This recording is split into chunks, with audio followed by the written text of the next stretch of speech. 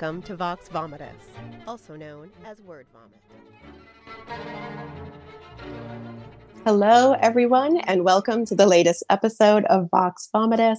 I am your host, Jennifer Ann Gordon, the author of the Kindle Award-winning novel Beautiful, Frightening, and Silent, as well as the Hotel series and Pretty Ugly.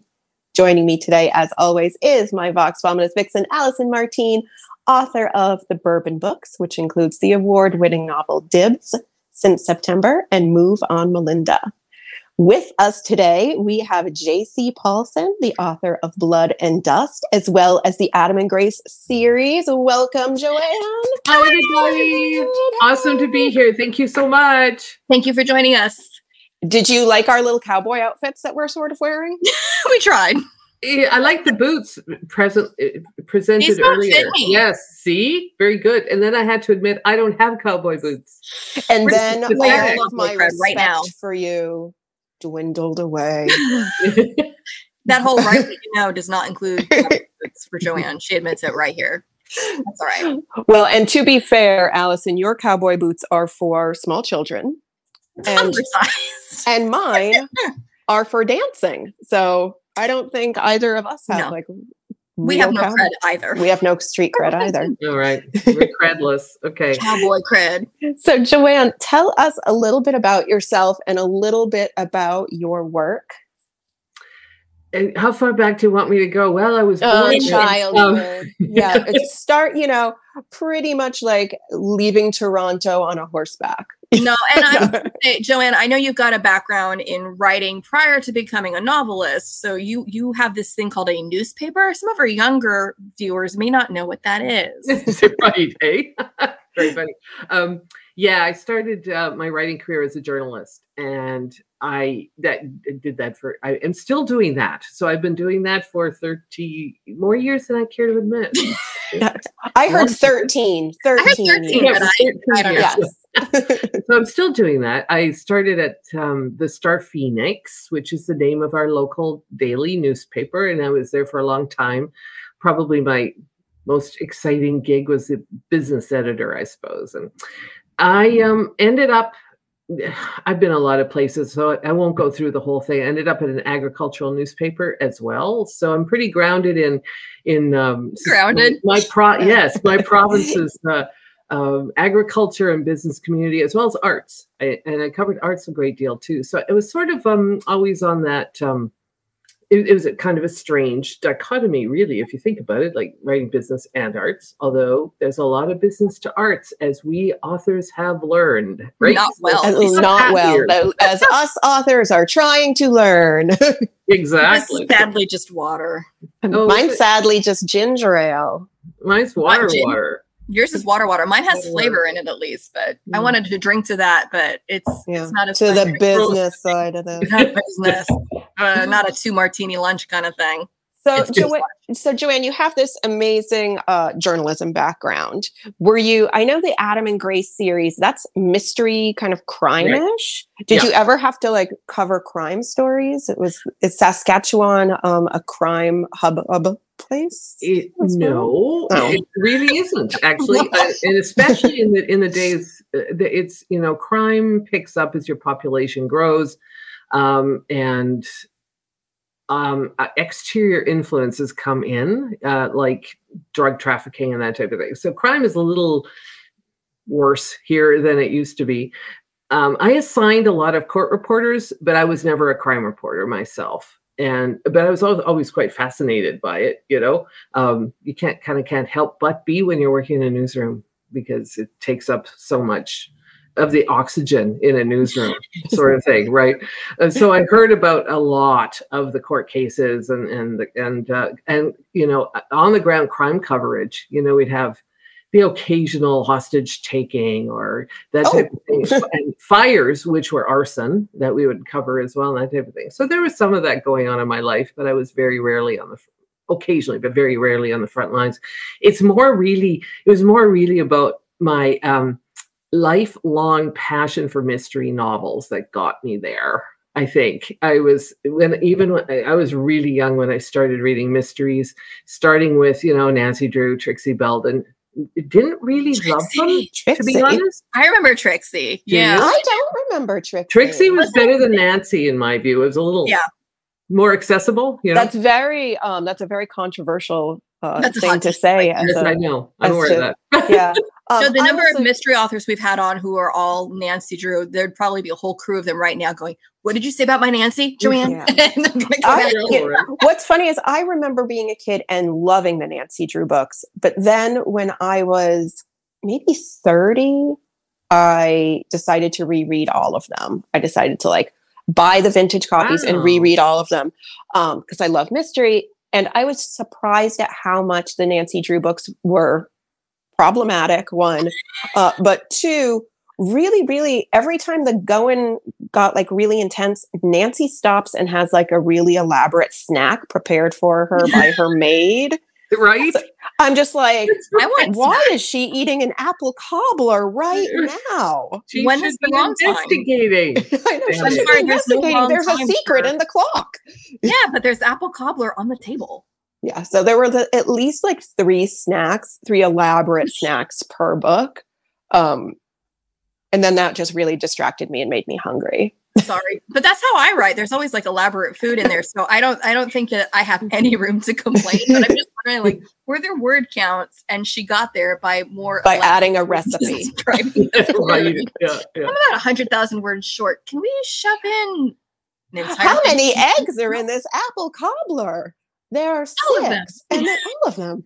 I chose the brown eggs. Oh, Well, and I'm still laughing because Joanne, you were talking about how this other element came in with the drugs. I'm going, so these weren't homegrown drugs because I was hoping that was part of the agriculture was drugs. Oh, right. Yeah. No, I guess that's No, some of it's not grown, really, no, but no. probably. You can tell that Allison and I have watched a lot of like Breaking Bad and like Ozark and things Right. like that. So it's As just am like, I, yeah. yeah. It's a slightly different environment here. I mean, more of that's going on now, but not But so back when much. you were covering the court stuff, because I know since I read the first Adam and Grace mystery, the Adam's Witness, and I was like, so Joanne, how much of this was your life? And you're like, sadly it wasn't. I'm going, man, at least as far as you getting to be the Grace character, because she's a reporter. So she's the one who's there following up on these stories and having these things. So you mean to tell me that you were never like the witness to a murder, and now I'm just Right. totally Sorry. it's not right That's what you fine. know. She had It's to use her better- it's actual better. imagination. She used her imagination, and it's better for Joanne's Well, mental health that she yes. didn't witness a murder. Well, that's true.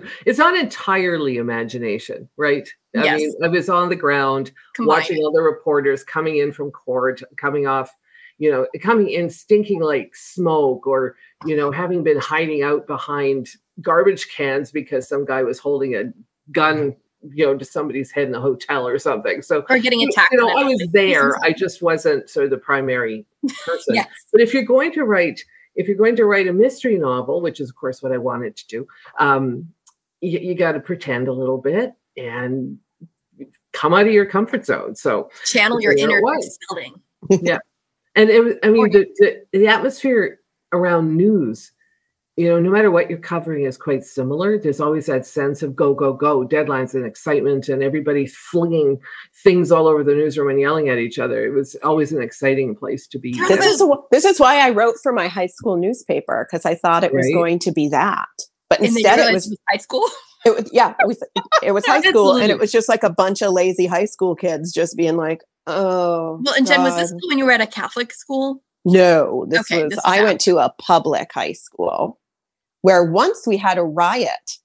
Oh, riot! That's See, exciting. that'd be fun to cover for a It- newspaper. It Did you get was to cover fun. it? Yeah. I personally did not, because I was the music editor. Leading the writer? I was going to say, were you leading the riot, Jen? Is that how No. that happened? I didn't cover it because I was involved in the I was altercation. in the riot. No. And riot is probably like overstating that it was just a really epic girl fight. Right. Oh. Pull that hair. There are no girl fights, at least in the first book of Adam's Witness, that I recall, where hair was being pulled. No. No. Yeah, I don't do girl fights in my books. No. No. Well, It's and- pretty straight ahead. And how did you then get from, so I admit I've only gotten through the first book of Adam's Witness. So you've got the whole series there. Is that series complete? Is that how you decided you needed to move to Westerns, or is that still going and you just wanted a change of pace? How did you do that shift on No, none of those things actually. It's kind of, I'm working on the 6th book in the Adam and Grace series right now. So I think that will be the end of the it really is romantic suspense, right? Although it's sort of one relationship that has an arc, and it will probably end, that arc will end on the 6th book. And I expect everybody dies, some more cases, but that arc will be complete after book 6. No, I was writing Griffin's Cure, which is the 4th book, and really having a hard time imagining and coming up with this sort of big scene, right, where the murderer is caught. And my husband, in the meantime, had this terrible nightmare, and I woke up the next morning really, really quite disturbed by it. And then a couple of days later, he said, "Can you write this down for me so I can kind of make sense of it?" So this is Ken's nightmare? This is Ken's nightmare, yeah. And what he was really, and I think he really did want me to do that for him, to see sort of what I made of it. But he was trying to unblock my writer's block, right? He was trying to undam it. I love that. And so I wrote the chapter, but because the dream was so bizarre, I couldn't place it in the present. Like if that had happened today, you would call an ambulance and take the victim in his dream to the hospital. Yeah. So was his dream the opening scene of your book? Basically, yes. Okay. Yeah. It was pretty That's visceral. An intense dream. It was intense. And so is that the start of Blood and Dust? What's that? Is that for Blood and Dust? Yeah. That's a terrible nightmare. Afterwards what scene it is, because it's the opening scene. It's the opening chapter. That was his dream. Oh, okay. So that's the dream. Okay, because so that's how I shifted. And it goes and then it shifts back, because that's kind of one of those en media res, and then we shift back to how we got here and move forward. Exactly right. Yeah. And so that's how I shifted from mystery to Western, because Ken dreams of Westerns. I couldn't help it. And once I had the first chapter written, I couldn't stop. I couldn't stop. And so I just wrote this novel, and there it was. You're like, I love that. It was a lot of work, though. Comes out like almost fully formed when you just start and you're like, well, here we go. We're doing this right now. We were doing that. And so I was kind of concurrently writing Blood and Dust with the end of Griffin's Cure. And it was a very intense period of the writing life there. You know, it was crazy. Serious. Yeah. So that's how I shifted. It was my husband's fault, basically. Yep. You can blame him. So I don't normally read Westerns. It's been a really long time since I have read one. I really liked this one. I'm not done, so we can't talk about the ending. We never do spoilers anyway. We never do, but I mean, even like read it. Once we're not live, don't spoil the ending. No spoilers. Got it. I'll message Joanne later for like, Joanne, tell me this part. So I was wondering about the research process for this and how, like, obviously as a journalist, you're not shy of researching, but what was it like did you already know about a lot of this history?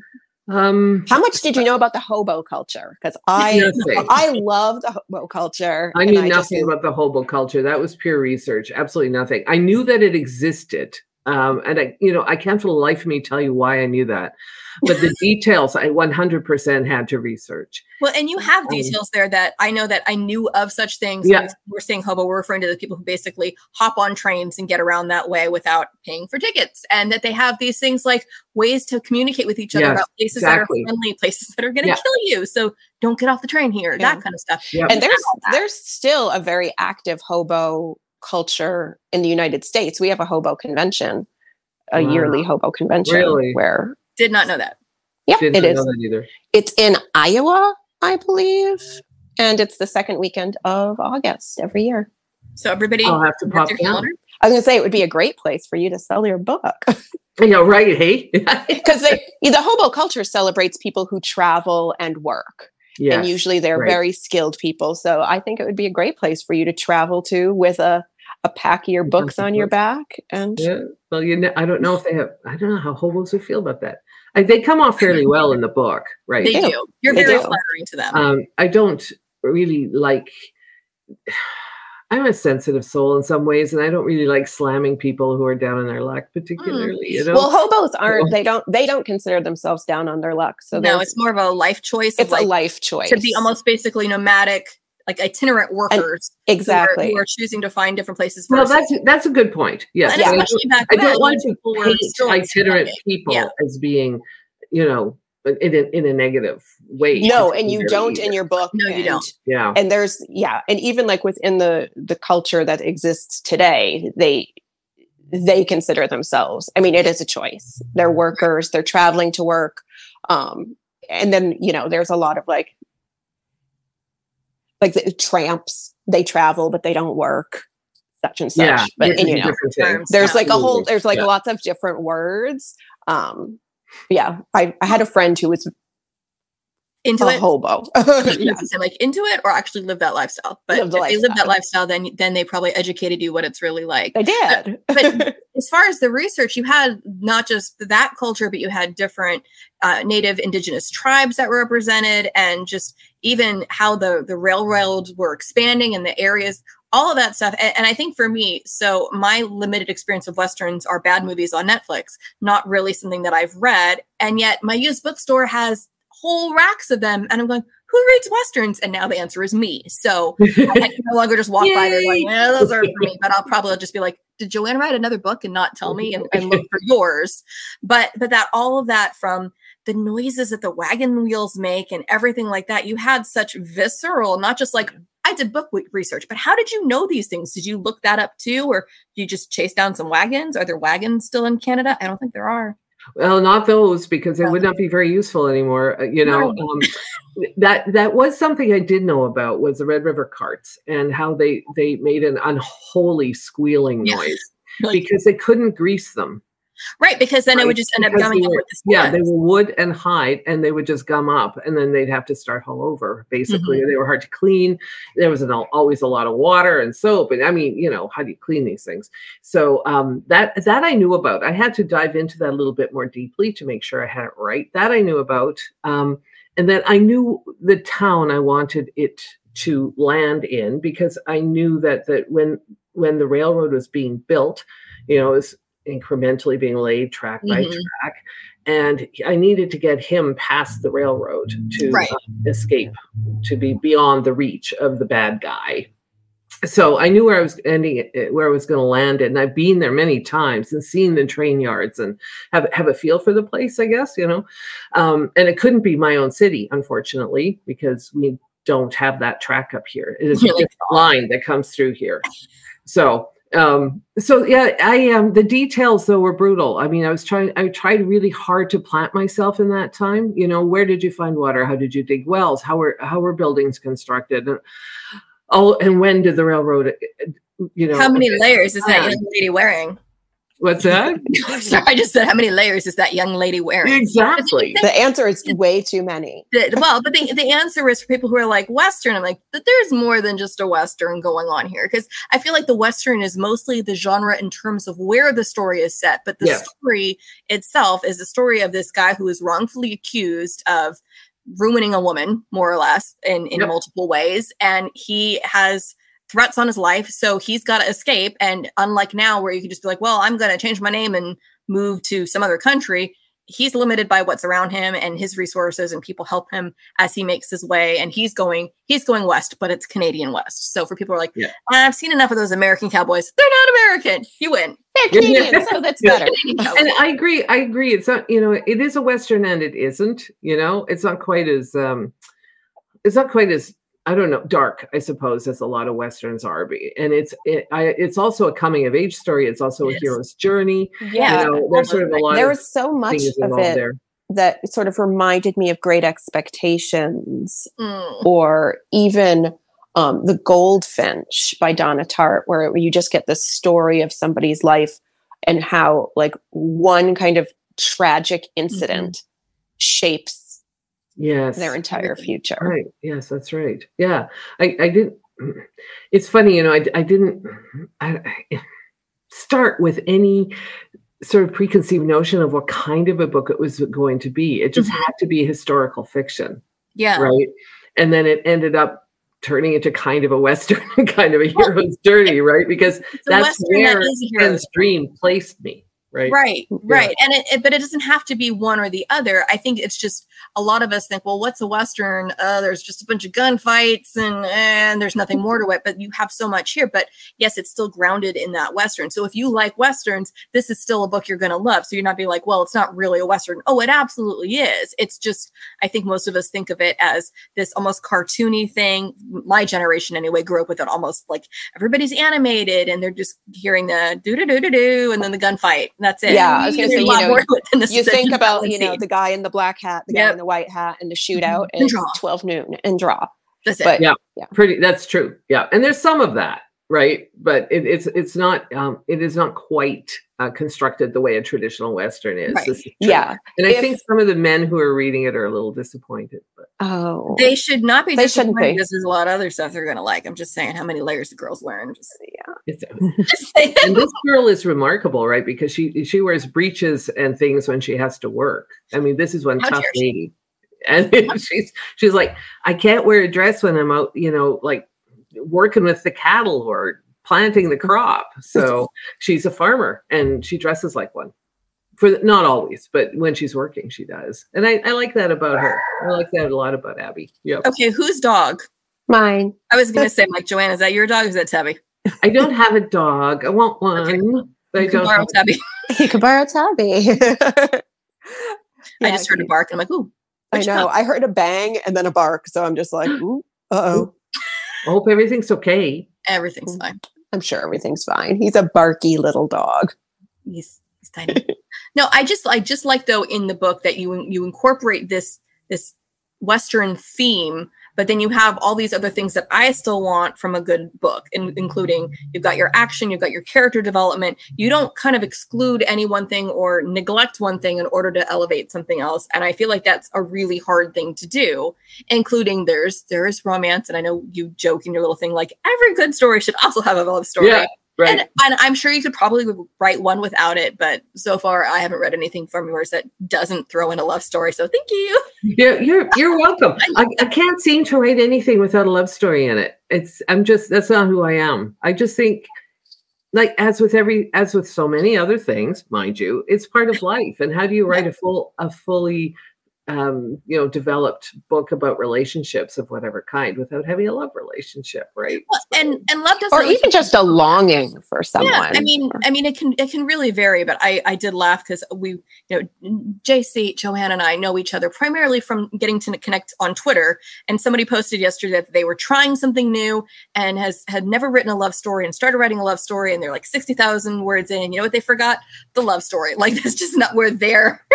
That's not where their head's at, apparently. And that's totally fine. So this is if that author is reading or watching this right now, by all means, it's not a slam. I thought it was funny because I think some of us, we just are inclined to write certain ways. And if we're trying to fight against that, maybe it's something great. And maybe it's like, nope, didn't happen. This is just not what I do. And if Joanne tried to not write a love story, I would just laugh until one just pops up anyway. Like, hi, it's a love story.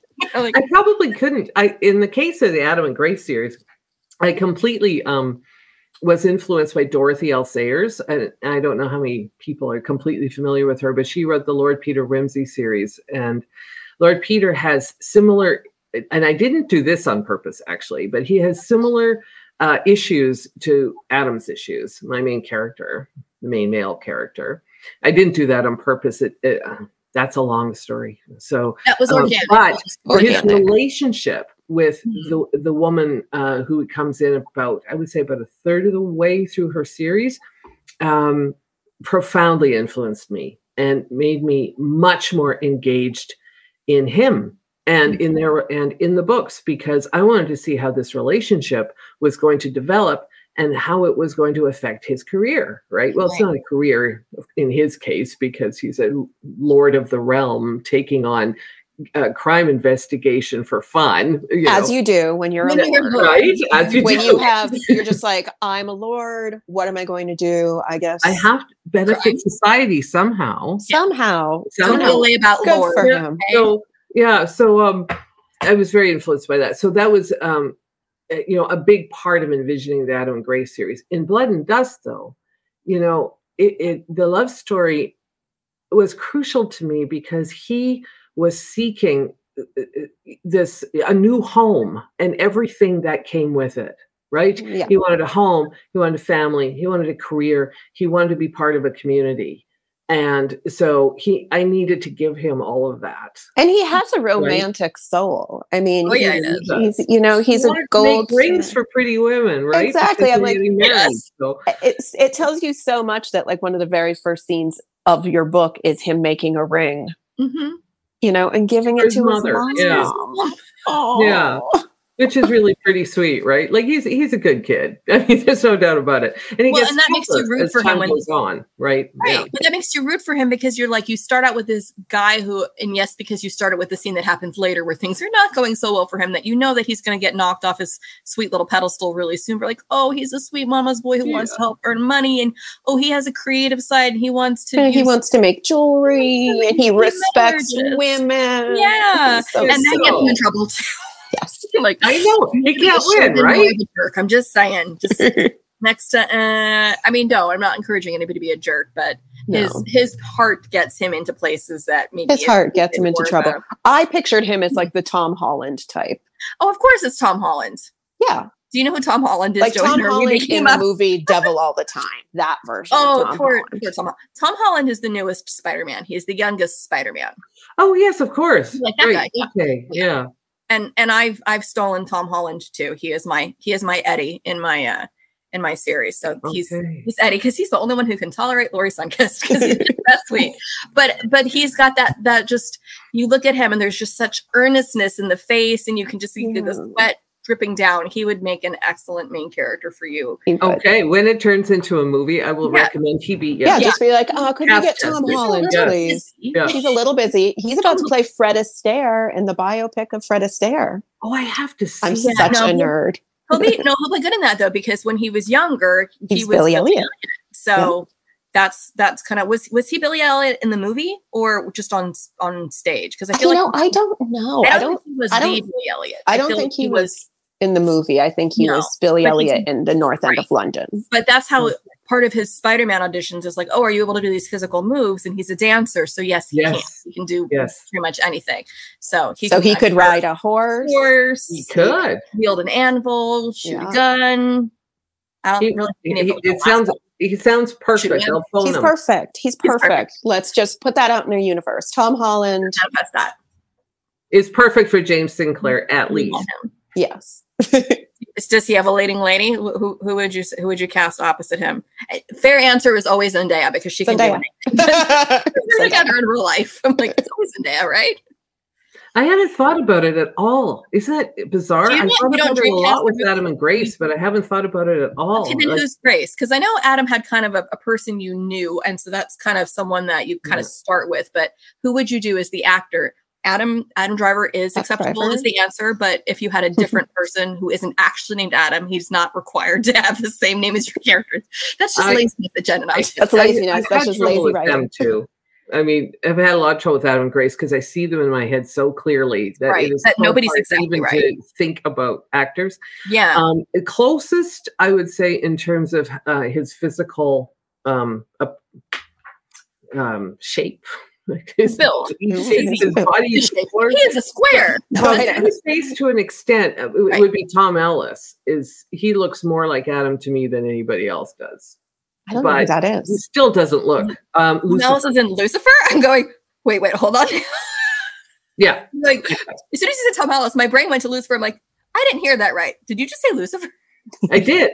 I do. All like that. In fact, Mario and a few other people on Twitter and I sort of, had funny little discussions about Mario, if you're still on here, weigh in if you think Tom Ellis works. Otherwise, we'll talk about it later. But no, Tom Ellis is more of like a narrow swimmer's body, and I was picturing. Adam he is, Adam in my head is bulkier for sure, but he's also tall and very he moves well, moves like. And I think Tom. I like the way you said that. Right? He moves well. Yeah, he does. So Tom Ellis back very well. It's just what I would need him to do, and I will volunteer to be his dialect coach. This is kind of a. That's the problem. Mario's yelling, Tom Ellis. Yes. You see? Is okay. So Mario agrees. Okay. So here's the thing. When Tom is not doing his British accent and he sounds American, I want to punch him. So we need him to not sound like that. I have not heard him do that. You haven't heard him do that? Okay. I'll have to find a so. clip of him speaking in a different accent. And he does on Lucifer at times. And I won't spoil more about why, but he does, and it's a smarmy, awful thing, and it just gives you these, go away, stop it. And it doesn't matter that you're looking at the same man who's just gorgeous. And okay, so that's a problem. And Mario agrees. You don't, okay, Mario, you don't like how he sounds as an American either. So I will work with him personally to get him to sound personally long American. hours. He can sound Canadian, but he can't. He shouldn't sound like he wandered out of Wales to start with, because that's not right for the character. True. Although I do like Welsh accents. I do too. Yes. But it's and not Adam, you see, is half Welsh and half Scottish. Yes, he is. I mean, by ancestry, he is. Yes. So if we give him the accent, I'm totally fine with this now. Go on. Maybe we could just change that for the movie. See, Mario. Okay, Mario's putting something there. Creative choices. Okay, this is a slightly spoiler, so I'm not going to read it into the record, but everyone else who's watching this can see there's the spoiler about the American accent. Oh. Yeah, so I had to squint and look at it. I just Jen's doing this. Go, what? Oh, I see now. I'm gonna remove it. Stopping with the spoiler. I'm so out of touch. That's fine. I had no idea, Mario. That's fine. Well, and then who do you picture as Grace? Because I know sometimes I have a harder time with the female characters because I'm going, they're all me. Can't it's they? Me. Yeah, she's not me. The woman who is the model for the picture of Grace on the front of the book is almost how I envision her. And so finding an actress who looks like that might take some effort. I thought early on that a younger, of course, no offense, Kate, because she's, and when in Adam's Witness, I think she's 28. Yeah, she's late 20s, 29. And Adam is 31. And I thought Kate Blanchett would be a great Grace.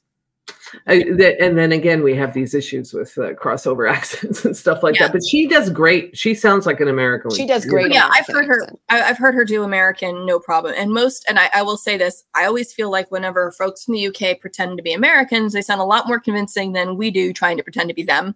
And I don't know why that is. And sometimes they can also hide it in other accents. So I know, like when Anna Paquin was doing Southern, she sounded fine, but when she tries to be just straight, like normal American, whatever they consider the non-regional one that you hear like the Hollywood people use, it's a little bit harder for her to hold it. So it's like if you can bury your accent in another accent, totally fine.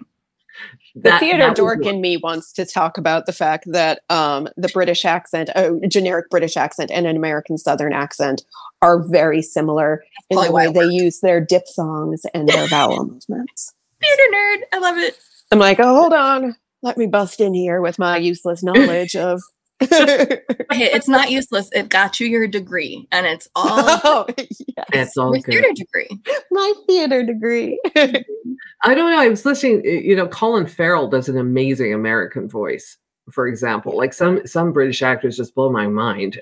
And if you have seen Power of the Dog yet, not yet. Cumberbatch completely sounds like an American. Oh yeah, well, and he did as Stephen Strange too, and it is funny because you had two actors both play Sherlock Holmes in a scene together in the Avengers movie, and it's like, but he sounds American when he's pretending to be American. Robert Downey Jr. not so much when you're trying to be British. No offense, Robert Downey Jr. We still love you, but still, we do. Yes, we certainly do. And the BBC had a whole campaign for a while about Jamie Bamber, who was one of the leads on Battlestar Galactica, that he was secretly British because he was playing an American. It's like, wait, what? He's secretly British? No one even told us. They could infiltrate. We would never know. That's true. We wouldn't care either. But I'm just saying, we wouldn't care. We wouldn't. We'd be good. We'd be good. So, Joanne, you're on the 6th book of the Adam's Witness series. That's okay. Are you in the drafting stage or in the editing stage? Where are you with that? I'm about a third of the way through writing it, approximately. Yeah, and it's not going well. I don't like hearing that. What's going on? I don't know if I should share this, but you can just call it. It's our show is called Vox Vomitus, which is fake Latin for word vomit. We want to hear when it's going bad. It's the word vomit. It's the vomit draft. It's fair. Okay, so if anyone is watching this who does not know me, I try to sort of inject a serious very serious social message into each book, right? Like this is the old journalist, the old idealist in me coming out, and I still feel like I have something to say, I suppose, and can't help myself. So in the first novel, for example, they are it's hate crimes, sort of spurred by homophobia, which is, and the turning point in that book early on is the event that causes everything to roll out from the beginning actually happened here, and it bothered me. It's bothered me all my life. Cancellation? Right? Is that what you're talking about? Cancellation of the Pride Choir singing in the cathedral. So, and a lot of people have objected and said that, people shouldn't be singing in the sanctuary anyway. And, point taken, if that's how you feel about it, absolutely. The point is that this church, this cathedral, as with almost all the other churches in Saskatoon, need money, and they rent out the sanctuary to mostly singing groups. Well, musical performance of all kinds, because the acoustics are so amazing. So and like I say in the book, the choir wasn't going in there to sing anything salacious. It was like this choir actually exists under a different name, and they sing, pop tunes and Broadway tunes and classical pieces. This is a fabulous choir. So why did they kick them out and nobody else? That's the issue. It's not, fair. They didn't want a gay choir performing in their church. It's terrible. Yes, lots of churches do that.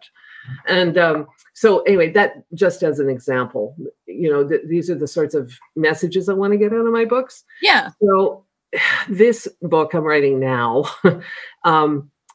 it turns on things that have happened to two people that I know. One was a client of my father's who is a lawyer, and one is a friend, a very good friend.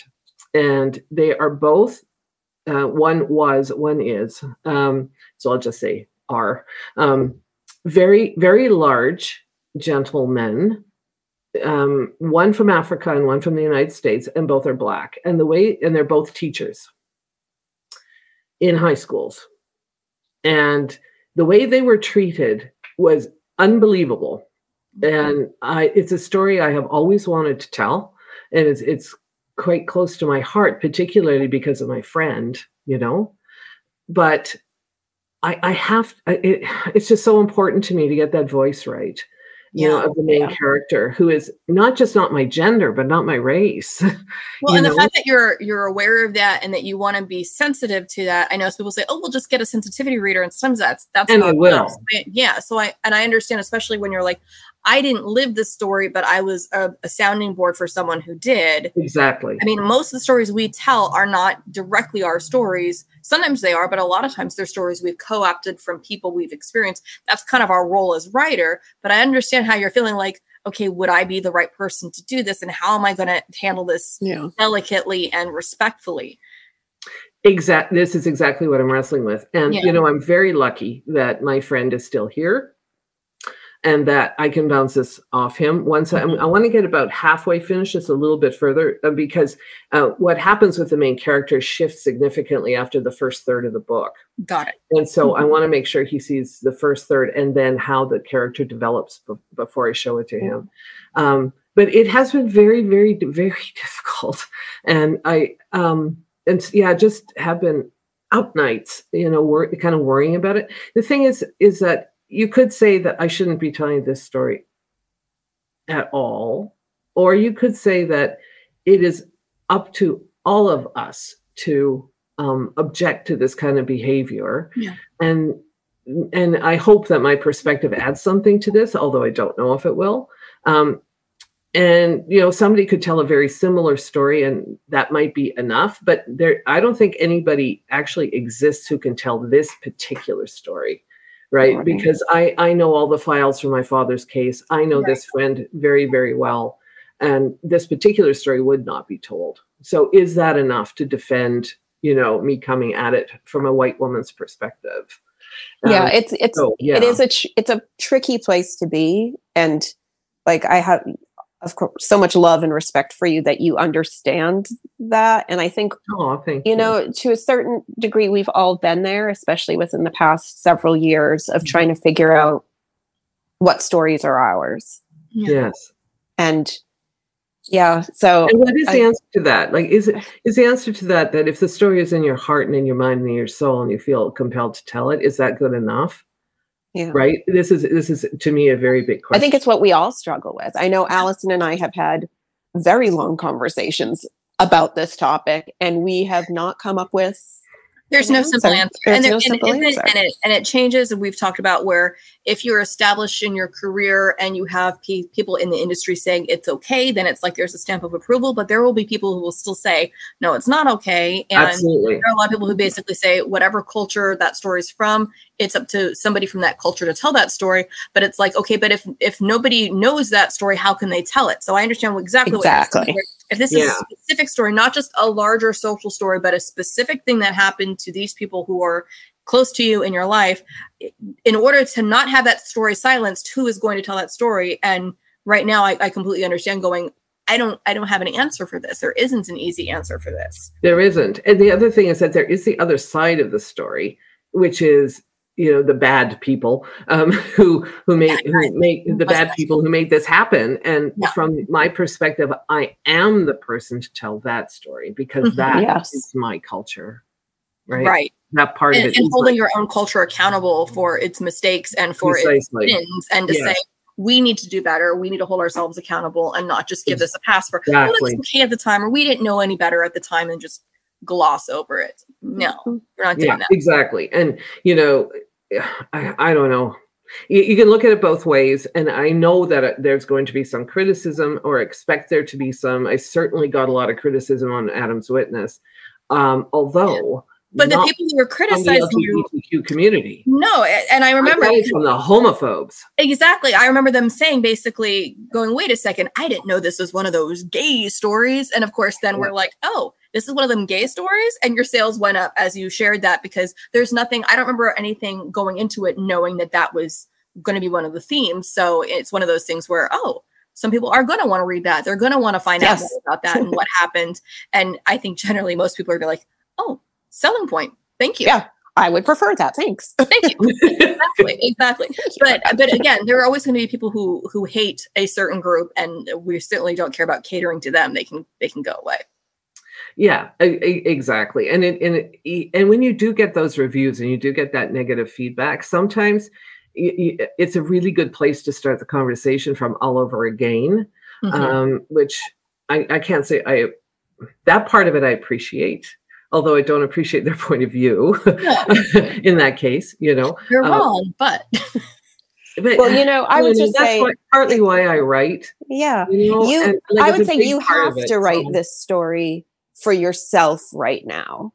Whether this book at the end of the day you decide, or society decides that no, it's not your story to tell. I think for you need to tell it. Even if it just, sits in your computer for a while. And it's true. I'm kind of driven to this. It was always going to be, this story was always going to be the last Adam's Witness in my head. Actually, that's not true. When I wrote the first book, that's not exactly true. Let's say when I wrote the first book, it was a one-off as far as I was concerned. And then friends read it, and then other friends read it. And then one of my husband's best friends, phoned me and said, "Hey, I really enjoyed your book. Have you started the next one yet?" I went, "Next one? Another book? What?" And then I went, "Oh, I see. I'm supposed to write more of these." Got it. Thank you. That's how the series suck you in, because it's when people go, "And the next book," and you go, "What?" You're like, "Oh, but that was the end of the story." No, and that's the whole reason Dibs had an epilogue that I had to strip off, because they're like, "No epilogue, there's more books. Hold on. Throw that out. Keep writing." Because my first beta reader was like, "Thank you, may I have another?" And I'm like, I don't even write romance. Why are you making me do this? Well, now I do. You did. but now I do. Well, you did do it. I did. But I understand that whole now I have to write more. Yeah. It was quite a shock. But at that point I knew that I had, this topic, this topic, this topic, this topic, and that story kind of thing that I wanted to write about. And so here I am, and now I have to face the music. Right. I thought about this, and now I've gotten up to it. You're like, I'm going to go delay by writing another Western. Well, No, I write sci-fi. Is that I want to write another Western. And well, you should. You can't do all that research and be like, that was it, one book, move on. Yeah, right? It's too The much. research was incredible. I'm sure I spent more hours in research on Blood and Dust than I did writing it. Like it was crazy. Even though I had a fairly good grounding in, some of the elements that I wanted to include, but I tell you the details, you're writing along, you're like, okay, I've got this. I'm right there. I'm immersed. I know that every detail about this town and where the railroad is right now, and I'm good. And then you're like, where did they get the water? Yeah. How far away is the stream? I just had everybody die of dehydration. To get from Moose Jaw to Lac La Biche and back again. Mhm. Are the Métis traders going to be back in time? Oh my God. It just, so you close it, close the file and off you go researching again. It was perpetual. So you need to do another I Western. got to do another one. The next one won't be as Westerny though. It's going to be more political. Not as Western. It's a political Western. So can I do that? I think Yes. it's taking the nub of that story and developing it into the history of my province as it became a province, because it wasn't even incorporated as a province at that time. So would you use any of the same characters or just some of the same research? I would. James will be older, but he will. I shouldn't say this because there might be people who haven't read the book yet. There might be another generation involved. I was going to say, and other generations and other characters, and you have important side characters that I would like to see what happens with them. So if you can thread some of those back in, I will throw money at you.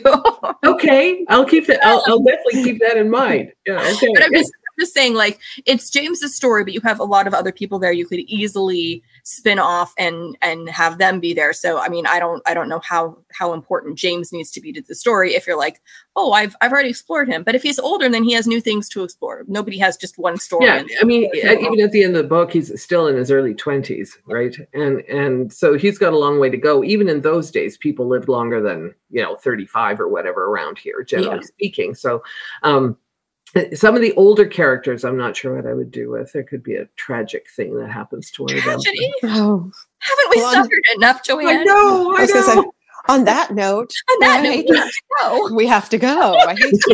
On that depressing note of everybody must die eventually. Yeah, I just can't do that. And James died in a stampede. Oh, spoiler. Just kidding. I mean, I can't do that. I can't have all these people dying the way people do in books and say, everybody has to, go through terrible things and keep reaching and everything's always awful. I can't write like that. I want a debate between Joanne and George R.R. Martin, where George R.R. Martin's just like killing off characters right and left, and Joanne's like, no, I'm going to save you all at all prices. Yep, exactly. Even if you're miserable for years. You have to kill some people. I mean, here and there. I mean, people do die, especially out in the Western Plains in the middle of nowhere. Oh yeah. It was not an easy land. No. No.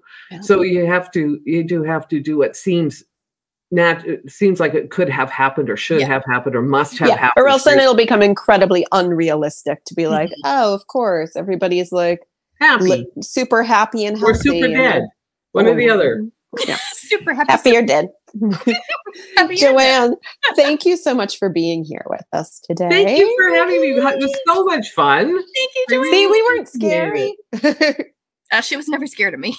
I'm not scary. She said. I'm hard to scare, fortunately. Good. It's the journalism background. That's right. She's tough as nails. Thank you, everybody, for joining us. If you are watching this on YouTube, please hit like and subscribe to our station. I just thought Atlas was like, I know. I'm pointing. There's probably a button there. It could be over there. I don't know where the button is. There. I don't think it's around here, so don't go pushing my nose. Yep. So hit like and subscribe, and come back next week when we have author Samantha Downing joining us. And thank you, Mario. Mario says this was awesome. Thanks. Thank you, Mario. Thank you. And bye, everyone.